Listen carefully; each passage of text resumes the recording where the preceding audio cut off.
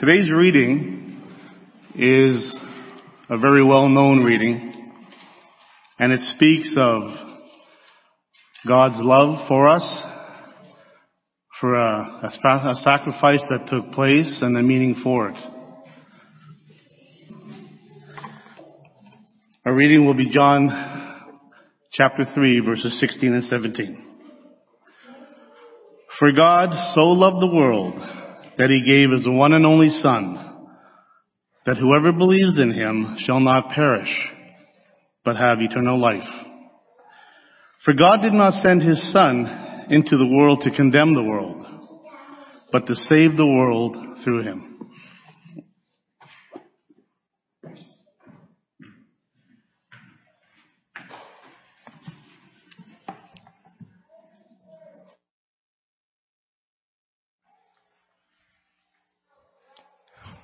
Good morning, church. It's good to see everyone here. So to begin with, I would like to ask a simple question. What is the secret to long life? That's the question, isn't it? Everybody's asking that question. Is it food? Is it what we eat? Is it fiber? Is it not a lot of fat? Is it protein? Is it the air we breathe? Is it exercise? You know, there is an island in Italy called Sardinia. Okay? On this island, there's a big percentage of the population who are centenarians. That is, people who are 100 years old or older. Okay? So, in fact, in Sardinia, the per capita, they have 10 times more centenarians in Sardinia than in North America combined.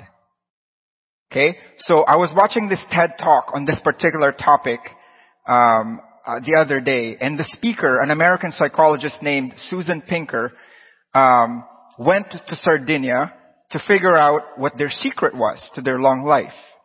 Okay, so in that presentation, she presented 10 factors that contribute to long life. And I don't know about you, but the top two, I'm going to talk about the top two. I'm just going to share with you what the top two factors are that contribute to long life. And I'm not sure if you guys will be surprised or will be, oh, I knew that, but I was surprised when I saw it.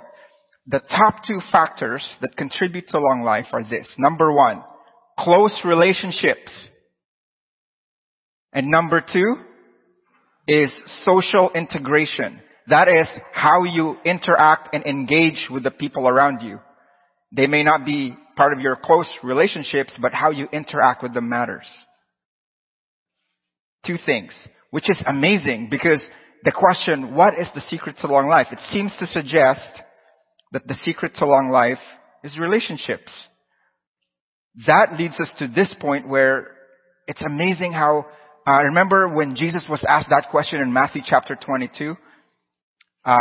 When somebody asked Jesus, what is the greatest commandment? Do you guys remember what he said? He said, love God with all your mind, with all your soul, and with all your heart. That's in Matthew chapter 22. And the second is like it. Love your neighbor as yourself. God knew that we were hardwired for relationships. And so he told us to love. So this morning, what we want to do is I want us to encourage each other to love like Jesus did. Our sermon series currently is called Following Jesus. And today our topic is love. So today we want to encourage ourselves by loving like Jesus did. And what we want to do, because it's Easter, is I want us to look back into the gospel, to the love that God has for us. In so doing, when we realize and understand and refresh in our minds how much God has loved us and continue to love us, the love that pursues and does not turn back, then it will affect how we build our relationship with God.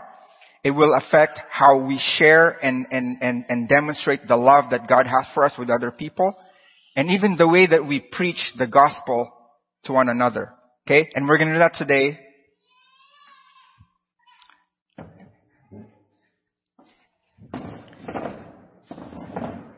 There it is. Using two chairs. Okay, we're gonna hold on. Let me see. There it is. We're gonna use that. We're gonna do that by using two chairs today. One that represents God, the G, and one that represents humans, H. Okay? And what we're gonna do is we are going to look at two versions of the gospel. Two ways in which we retell the gospel of Christ. The first way we are going to relate to, because this is how this is how I learned the gospel. This is how I preached the gospel for a long time.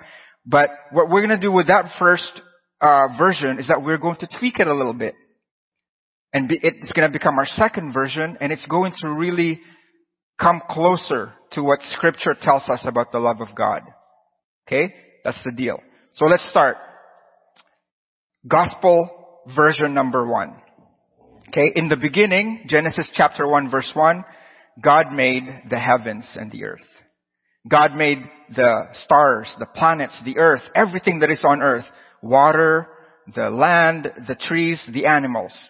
And He also created His masterpiece. Us. Humans. And what He did was He placed Adam and Eve in the Garden of Eden. And because God is a God of love, you know what He wanted? He wanted a relationship with Adam and Eve. In the garden, they had a close, face-to-face relationship with one another. That's what they had. They were tight. Okay? But God knew that love is a choice. We understand that love is a choice. Right? How do we know this? We know that love is a choice because I'll give you an example. Because we cannot force anyone to love us. Right? An example that I want to give you is when I first met Linda. When I first met Linda, I was smitten by her. And I got to know her, and within a few weeks, I knew that she was going to be the one that I was going to marry. But you know what? I couldn't just go up to her and say, hey, me and you, we're going to get married, and you have no choice in the matter. You're going to marry me. I can't do that. Maybe that happens in some instances, but that is not a loving relationship. That is not a relationship based out of love. The same way, God did not want to make robots out of us.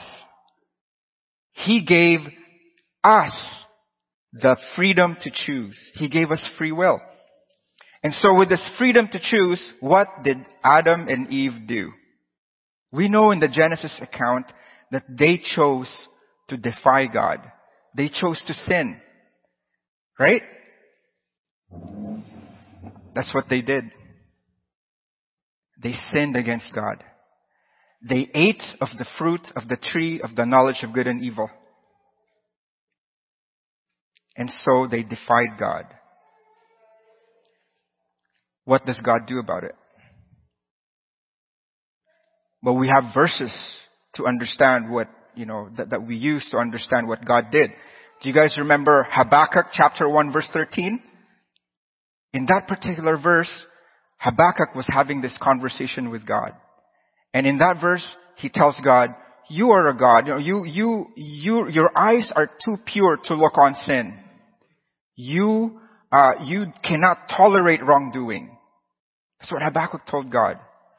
And we also have this verse in Isaiah chapter 59 verse 2. We are all familiar with that. In that particular verse, God is talking through the prophet Isaiah. And Isaiah wrote, to his people, your iniquities have separated you from your God, and your sin has hidden His face from you, so that He will not hear. So what does God do?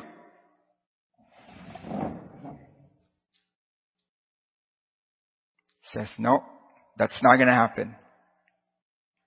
That's sin. I can't tolerate that. Right?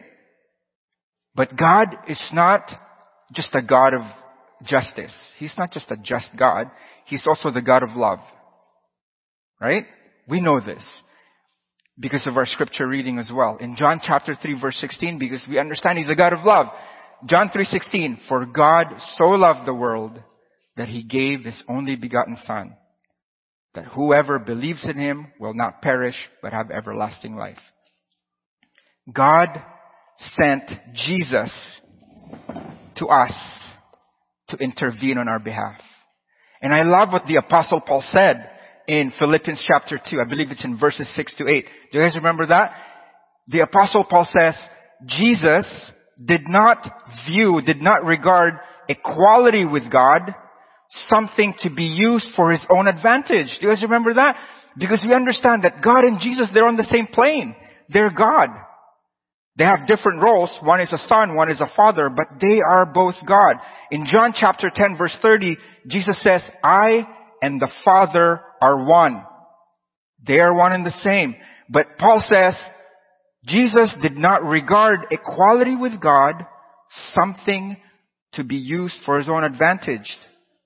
What did he do instead? Instead, he lowered himself to the appearance of a slave. And being found in appearance as a man, like us, what did he do? He humbled himself to obedience, to the point of death. Even death on the cross. We're familiar with this. So when we hear that story, that gospel, that good news, it changes our hearts. When we hear the good news that what Jesus Christ has done for us, it changes us, right? We turn back to God.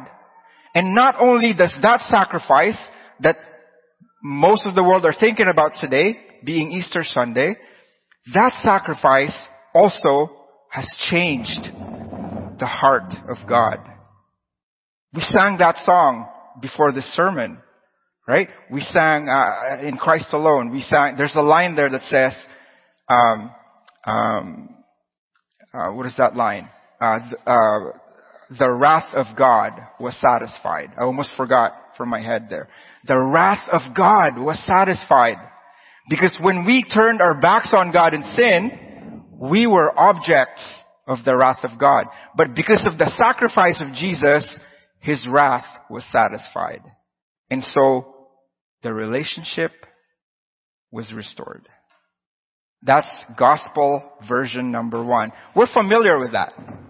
We've heard that.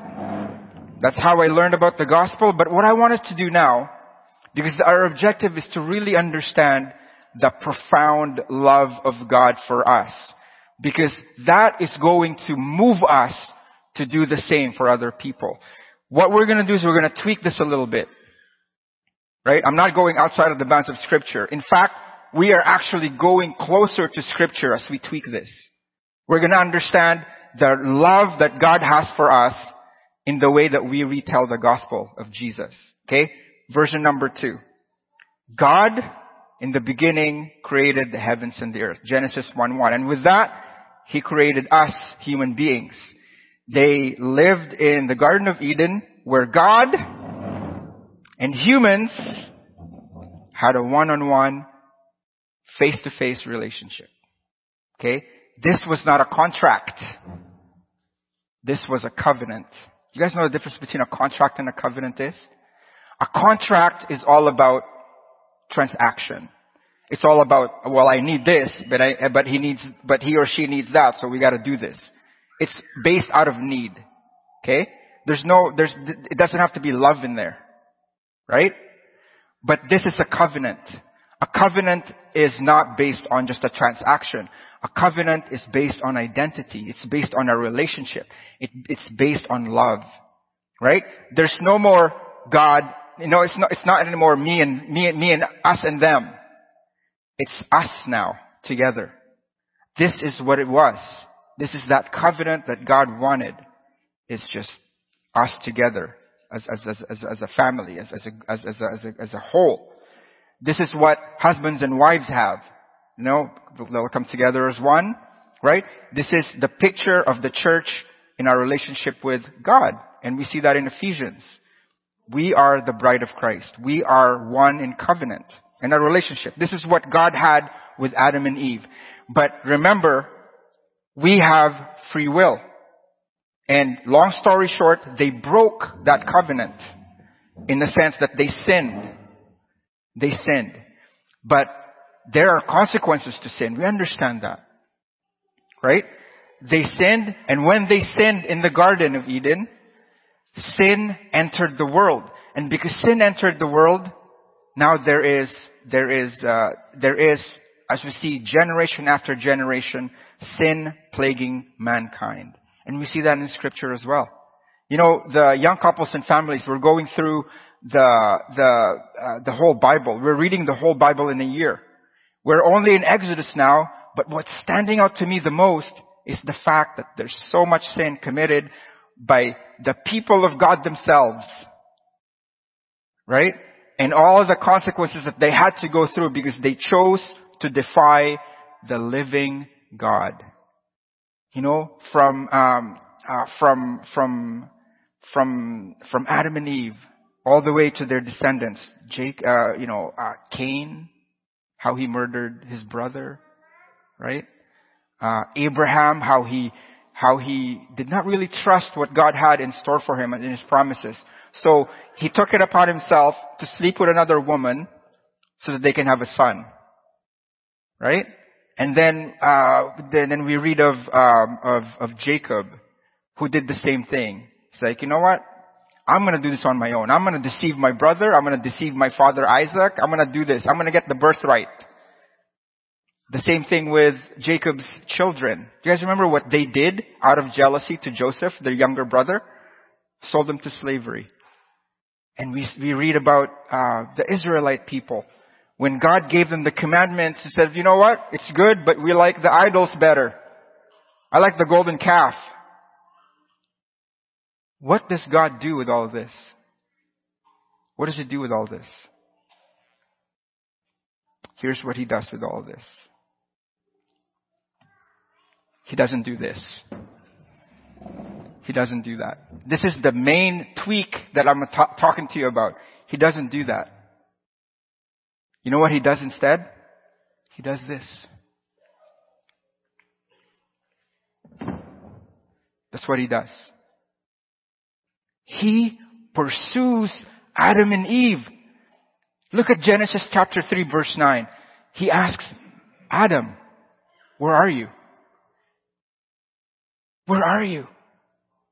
You know, sometimes when people do bad things, you know, and they keep doing them, it's just annoying sometimes, right?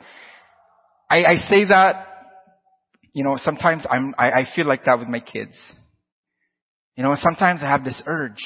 You know what? You made that bed? You're going to go lie in it too. I mean, there's consequences to sin, right? But I have to be careful that I don't do it because I want to appease myself. I want to exact, you know, like retribution from my heart. God doesn't do that, right? I shouldn't do that either. What God did for them. Do you guys remember what the consequence of their sin was, Adam and Eve? One of them is they had to leave the garden, right? Because they couldn't stay there. Because they couldn't eat of the tree of life. Because God didn't want them to be in this position forever, right? For eternity. So they had to leave. But do you guys know what God did for them before they left? In Genesis 3 verse 21 you'll see. God sewed garments for them Himself. So that they can put them on to hide their naked bodies. God did that. He pursued them. But what about Cain? What did God do when Cain killed his brother? Did He go, forget you, Cain? No. Here's what He did. He pursued him. He pursued Cain. Where's your brother, Cain? But you know, there's a consequence. He can't live in that community anymore. He had to leave. That's for what we know and understand. That's the first murder. He had to leave his community. He had to roam the earth. But he said, well, if I did that, then I would be like the new guy in all these places. Nobody does that. Nobody travels like that. They stay with their own families. Why am I doing that? If I do that, then people are going to kill me because they think, who's this guy? You know what God did? I'm going to put a mark on you. And when I put a mark on you, you're not nobody's going to want to kill you. But you have to go. But how about Abraham when he did that thing with Hagar? Right? what did he do? Did he go, you know what, I promised him something, but now it's done. I'm done. Because he broke that covenant. I told him I was going to do it. He didn't have to do it himself, but he did. But God pursued Abraham. He renewed his promise to him. He says, you know what? My promise to you is not going to be done through Ishmael. That is not my plan. It's going to be done through another son that I'm going to give you later on when you're 100 years old and your wife is 90 years old. But how about Jacob?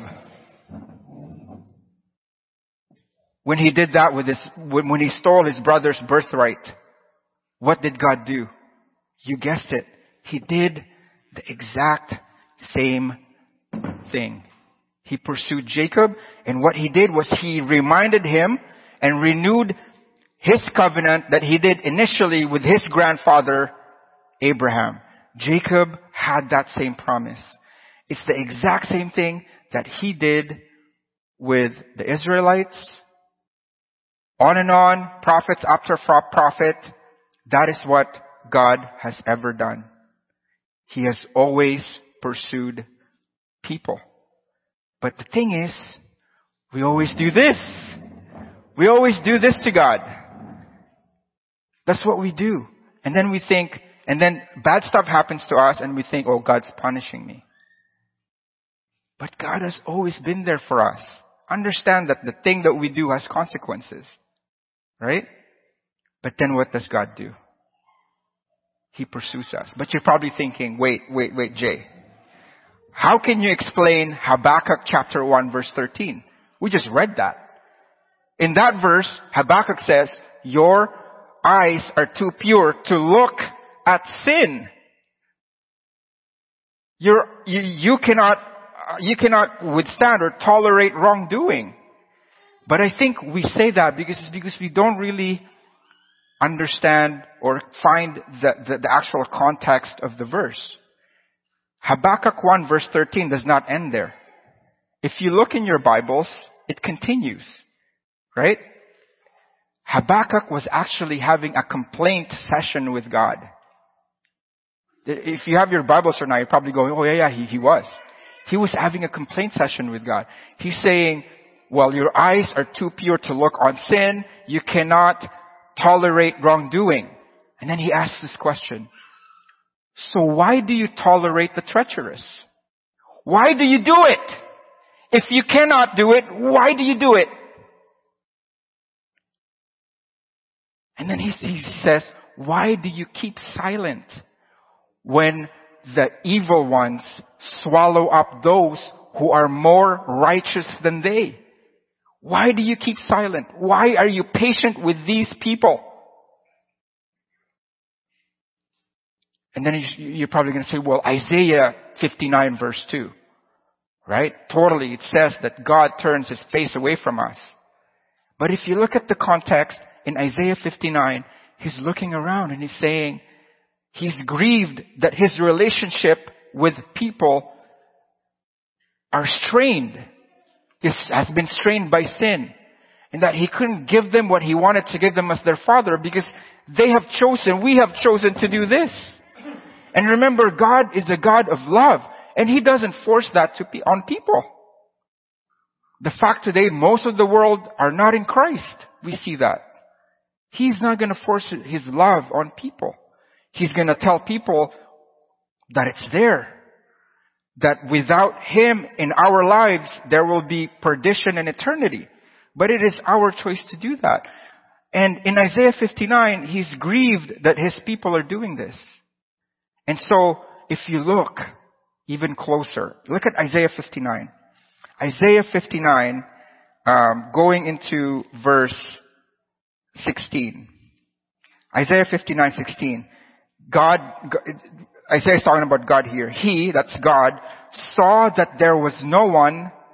He was appalled that there was no one to intervene. No one to intervene for us humans. But look at what God did. Look at what God did. Isaiah 59 verse 16, the second part. So his own arm achieved salvation for him, and his own righteousness sustained him. What does that mean? That his own arm achieved salvation for him. Well, look at verse 20. This is when we see Jesus come out in prophecy. This was written 700 years before Jesus was born. Verse 20 says, the Redeemer, with a capital R, the Redeemer will come to Zion, to those in Jacob who repent of their sins, declares the Lord. For God so loved the world that he gave his only begotten Son, that whoever believes in him shall not perish, but have eternal life. Prophesied 700 years before Jesus even was born. What kind of love pursues like that? The love that comes only from God. Now, we understand, right? God did that. He gave us the Redeemer who died on the cross for our sins, who took on flesh, and he died on the cross for our sins. And we hear that message, and we come to the God who has never turned his back on us. He's always facing us. We are the ones who will turn away from him every single time we contravene what he says we should do. He's always facing us. And we find that true when we look at God. Now, why is this so important for us to understand today? It is important for us to understand this today because how we view God is how we will be in our relationship with him. How we view the gospel is how we will teach it to others. Imagine a gospel where there's a God who's just inching to just punish you. Do you know parents that are like that? Our God is not like that. His love enables him to withhold his wrath. He's not primarily the God of wrath. He's primarily the God of love.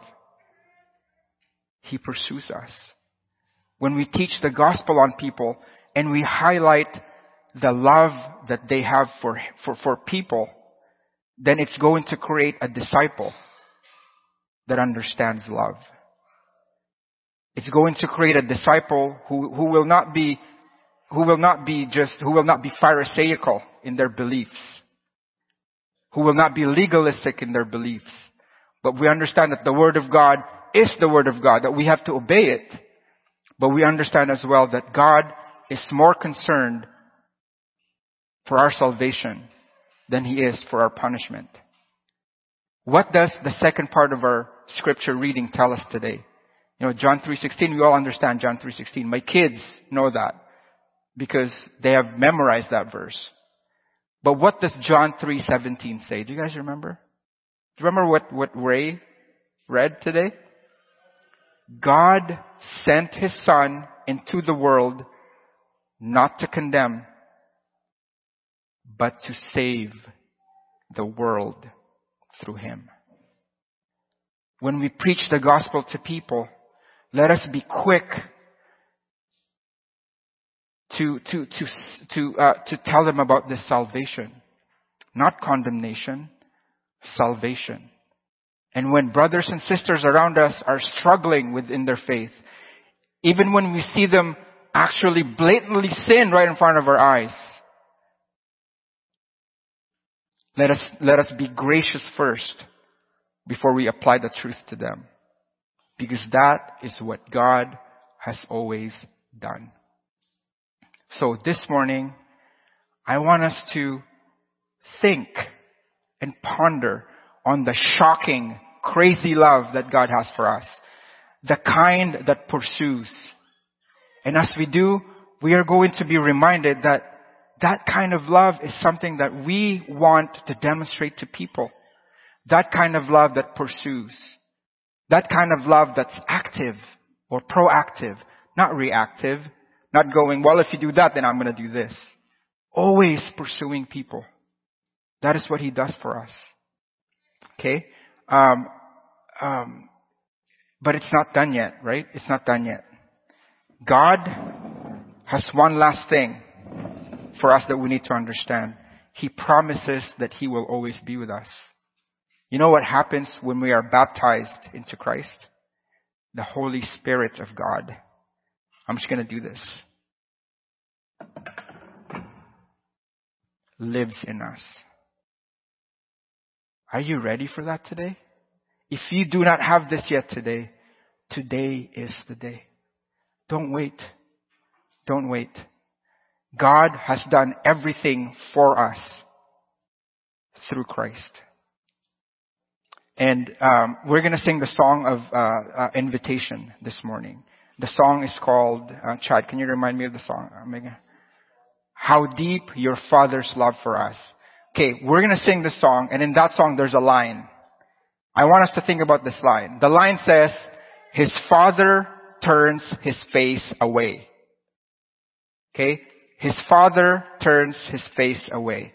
When we sing that song, maybe just for this time, or maybe forever, I don't know. I want us to remember this lesson that we just learned today by changing the songs a little bit, by tweaking it a little bit. Instead of singing His Father turns His face away, let's sing His Father turns His face our way. Can we do that today? Right? So that we remember that what happened to Jesus on the cross. We see that in 2 Corinthians chapter 5:21. The one who knew no sin became sin for us. And so the wrath of God definitely was satisfied. Let us sing.